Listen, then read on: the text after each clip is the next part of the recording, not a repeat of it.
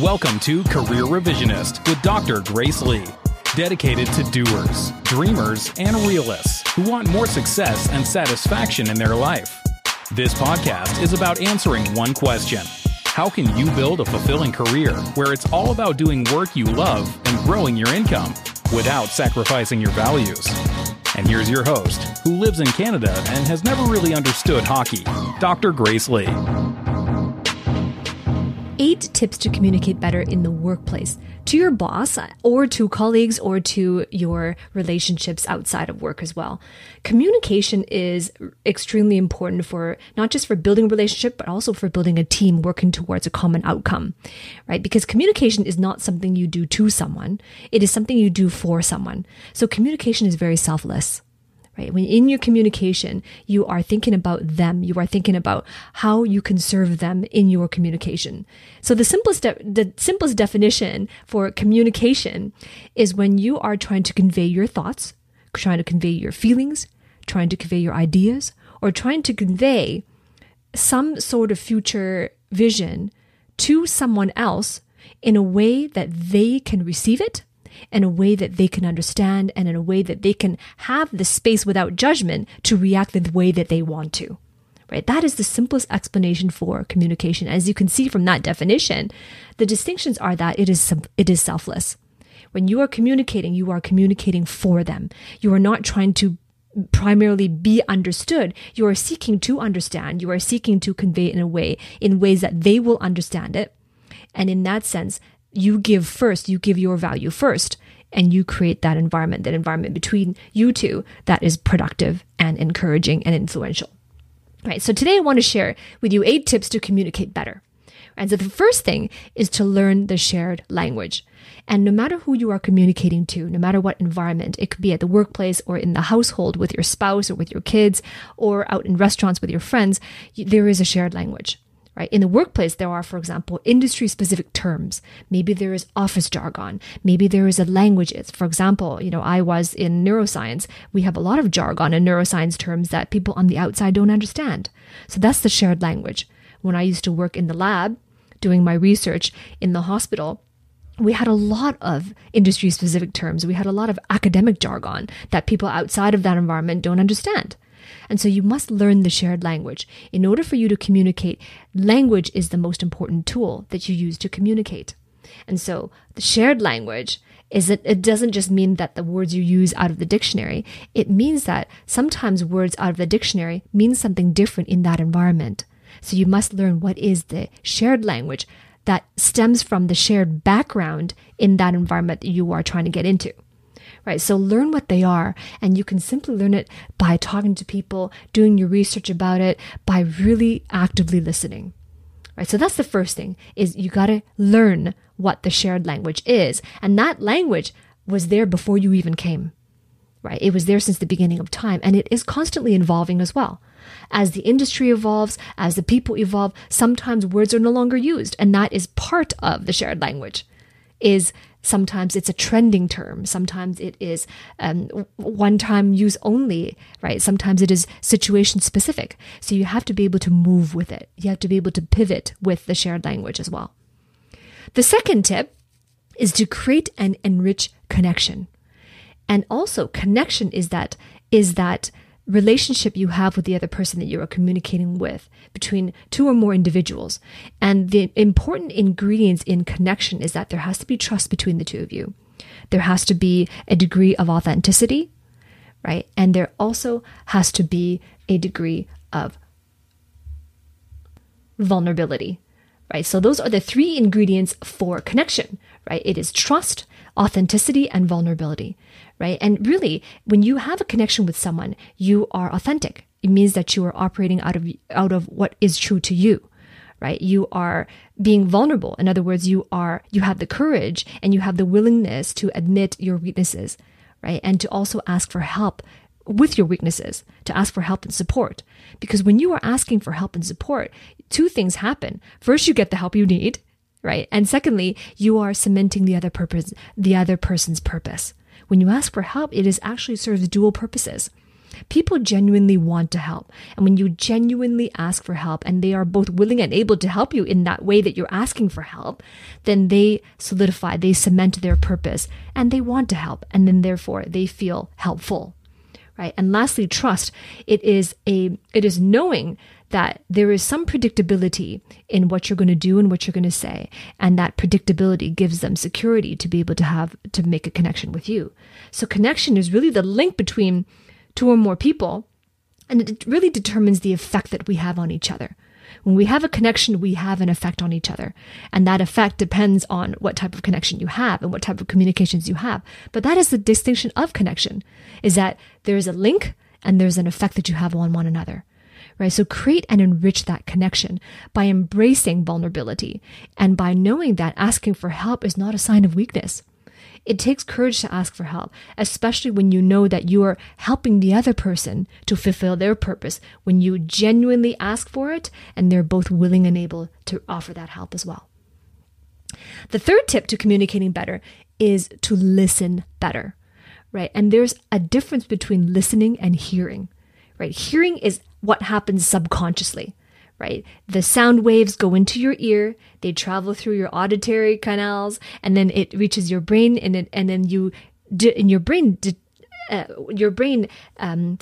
your brain determines those signals, right? Deciphers those signals into language that is recognizable, and therefore it has meanings because of prior knowledge, right? So hearing happens subconsciously.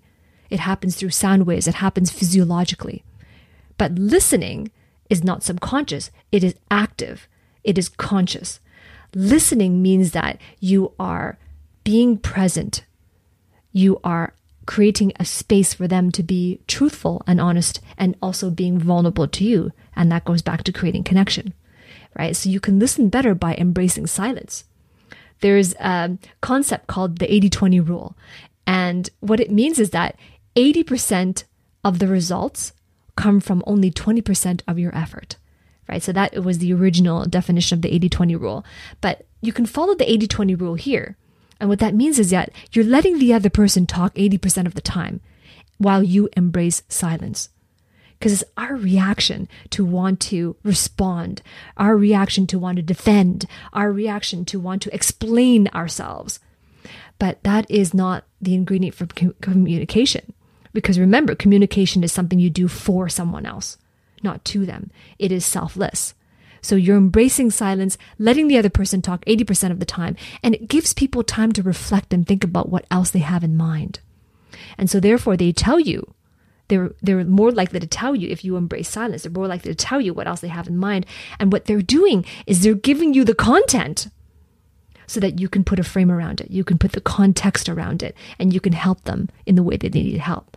And that is the crux of communication, is to be able to add value by communicating ideas, what happens next, right? And you can also listen better by being present. Listening is also completely focusing on the interaction you have with that person. Try not to look at your phone or any other distractions or let your mind wander. It is truly being present. Because that is really the only thing that you can control. It is the present. You can't control the past or the future, but you can control the present. And your present affects how you see the past, and it also affects the course of what happens in the future, right? And lastly, you can listen better by taking the time to clarify. Tell them what you heard them say. And then when it is your time to talk, which is 20% of the time, you can ask them, okay, so what did you hear? So that clarification, taking the time to clarify, it helps to avoid any miscommunication, but it also provides a safe space, an environment of truth-telling, truth-seeking, right? So the third tip is to listen better. The fourth tip is to hold the responsibility for the communication. If you are the initiator of that communication, it is actually your responsibility to ensure that you're communicating clearly. Right. And I got this wrong in the beginning. In my earlier career, when I was just starting college, I thought that, when I'm talking to someone, when I'm communicating with someone, the mindset, the attitude that I held was that it actually takes two to communicate. Because that's what I've been taught. It takes two, right? In a relationship, it takes two, right? And so I believed for the longest time that when when I'm communicating with someone, it is both of our responsibility to ensure that the communication is clear. Well, I submit to you that it is actually your responsibility. If you initiate, it is your and only your responsibility to ensure that you're communicating clearly. It's not a mutual responsibility. The one who initiates the conversation must take the responsibility. And to do so means that you clarify, well, what did you hear? Because oftentimes what you say and what you meant to say is not what they heard. So it's actually, if the other person did not hear you correctly, or did not interpret what you were saying, or did not receive the meaning the way you intended, it's actually your fault. It is not their fault that they weren't listening. It is your fault that you didn't hold their attention, and it is your fault that you didn't ensure and clarify that they understood correctly. Right? And it is also your responsibility to ensure that you communicate in a way that they can understand. Because remember, communication is something you do for someone, not to someone. So hold the responsibility for communication. The fifth tip is to focus on outcome. In the workplace, you're measured in terms of the value you bring that produces the desired outcomes. The desired outcomes of the company, the department you're on, and especially the team that you're on, or the sub-team that you're on in that department. So the desired outcomes are determined by your boss or your supervisor or your manager, and their purpose, the purpose of their boss or your direct supervisor, is aligned with the purpose of the company. They're hired there to do a job and to produce an outcome for the company. So their purpose is aligned with the purpose of the company. So your actions within the company will produce the outcomes that they want. So the more effective your actions are, the more aligned they are with the team that you're on, and the better outcomes you will produce. Right? So you have to be clear on what is the outcome they want, and to be able to communicate that from your heart, and to be able to communicate it clearly to yourself. So the effective action that you take to produce the outcome is proof of communication.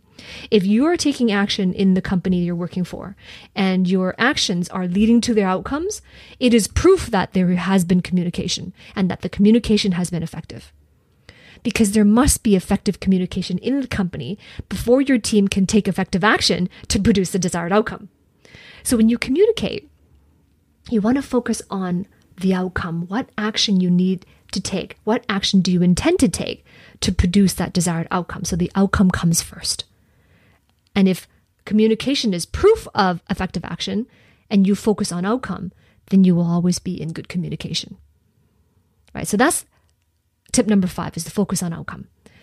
Tip number 6 is to be as direct and to the point and concise as possible. Vagueness is so common in the workplace, and it ultimately causes you to lose the lead. So what do I mean by lose the lead?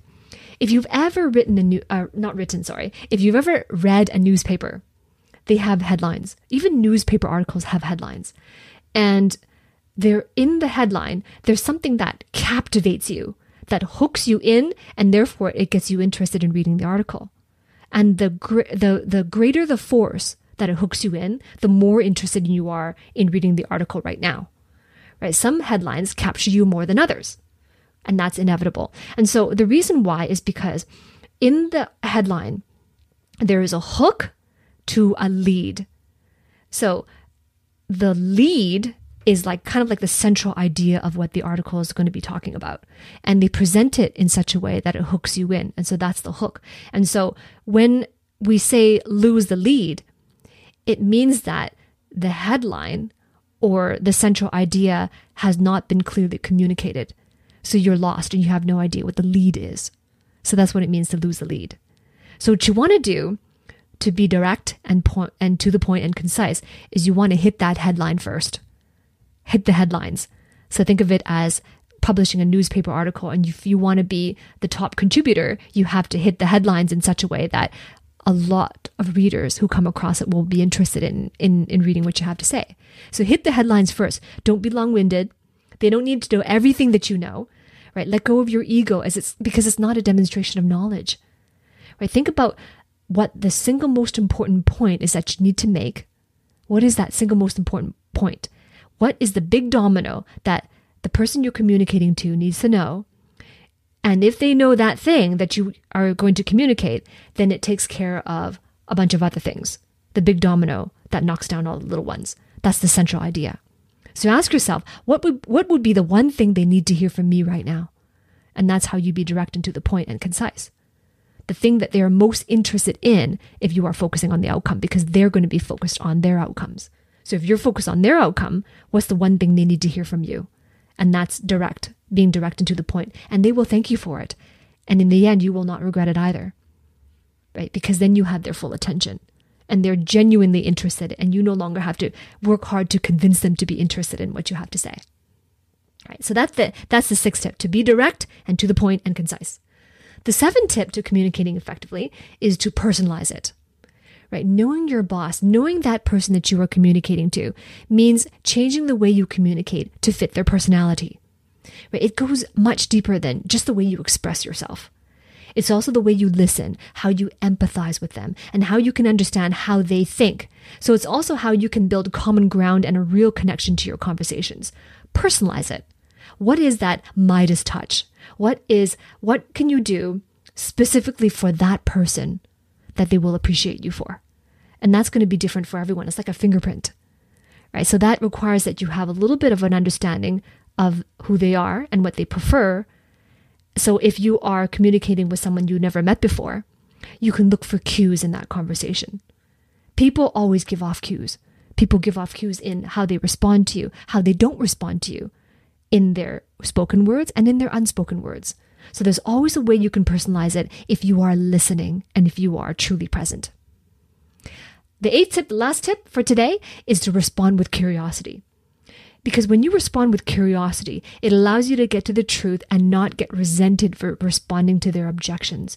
If you are solely interested, if you're in a conversation, for example, and all you want to do is to get your point across, and all you want to do is just to be understood, that will put you on the defense, and they will object. They will be on the defense as well, right? And that will create an adversarial response. So curiosity is the opposite of that. Instead of producing a defense response or an adversarial response, it is influential, especially when you are genuinely curious and you're also caring and concerned about them, right? Because the opposite of curiosity is getting on the defense, which is adversarial. And I go into this more in detail in my previous episode of the Career Revisionist podcast, where I talked about rejection.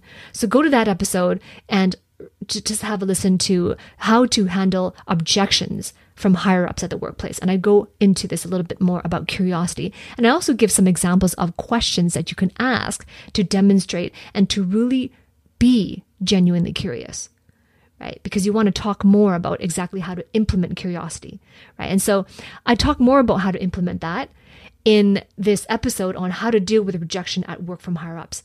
So just click the link. I have the link in the show notes below. You can click the link to learn more about how to approach with genuine curiosity and what specific questions to ask that will raise your influence.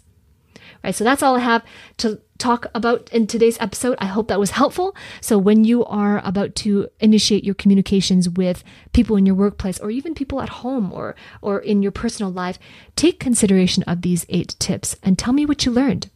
Right? If you are curious and you want to learn more, and if you have some questions, I invite you to put in the comments below. Well, thank you for joining me on this episode, and I look forward to adding value in your life and in your career in my next episode.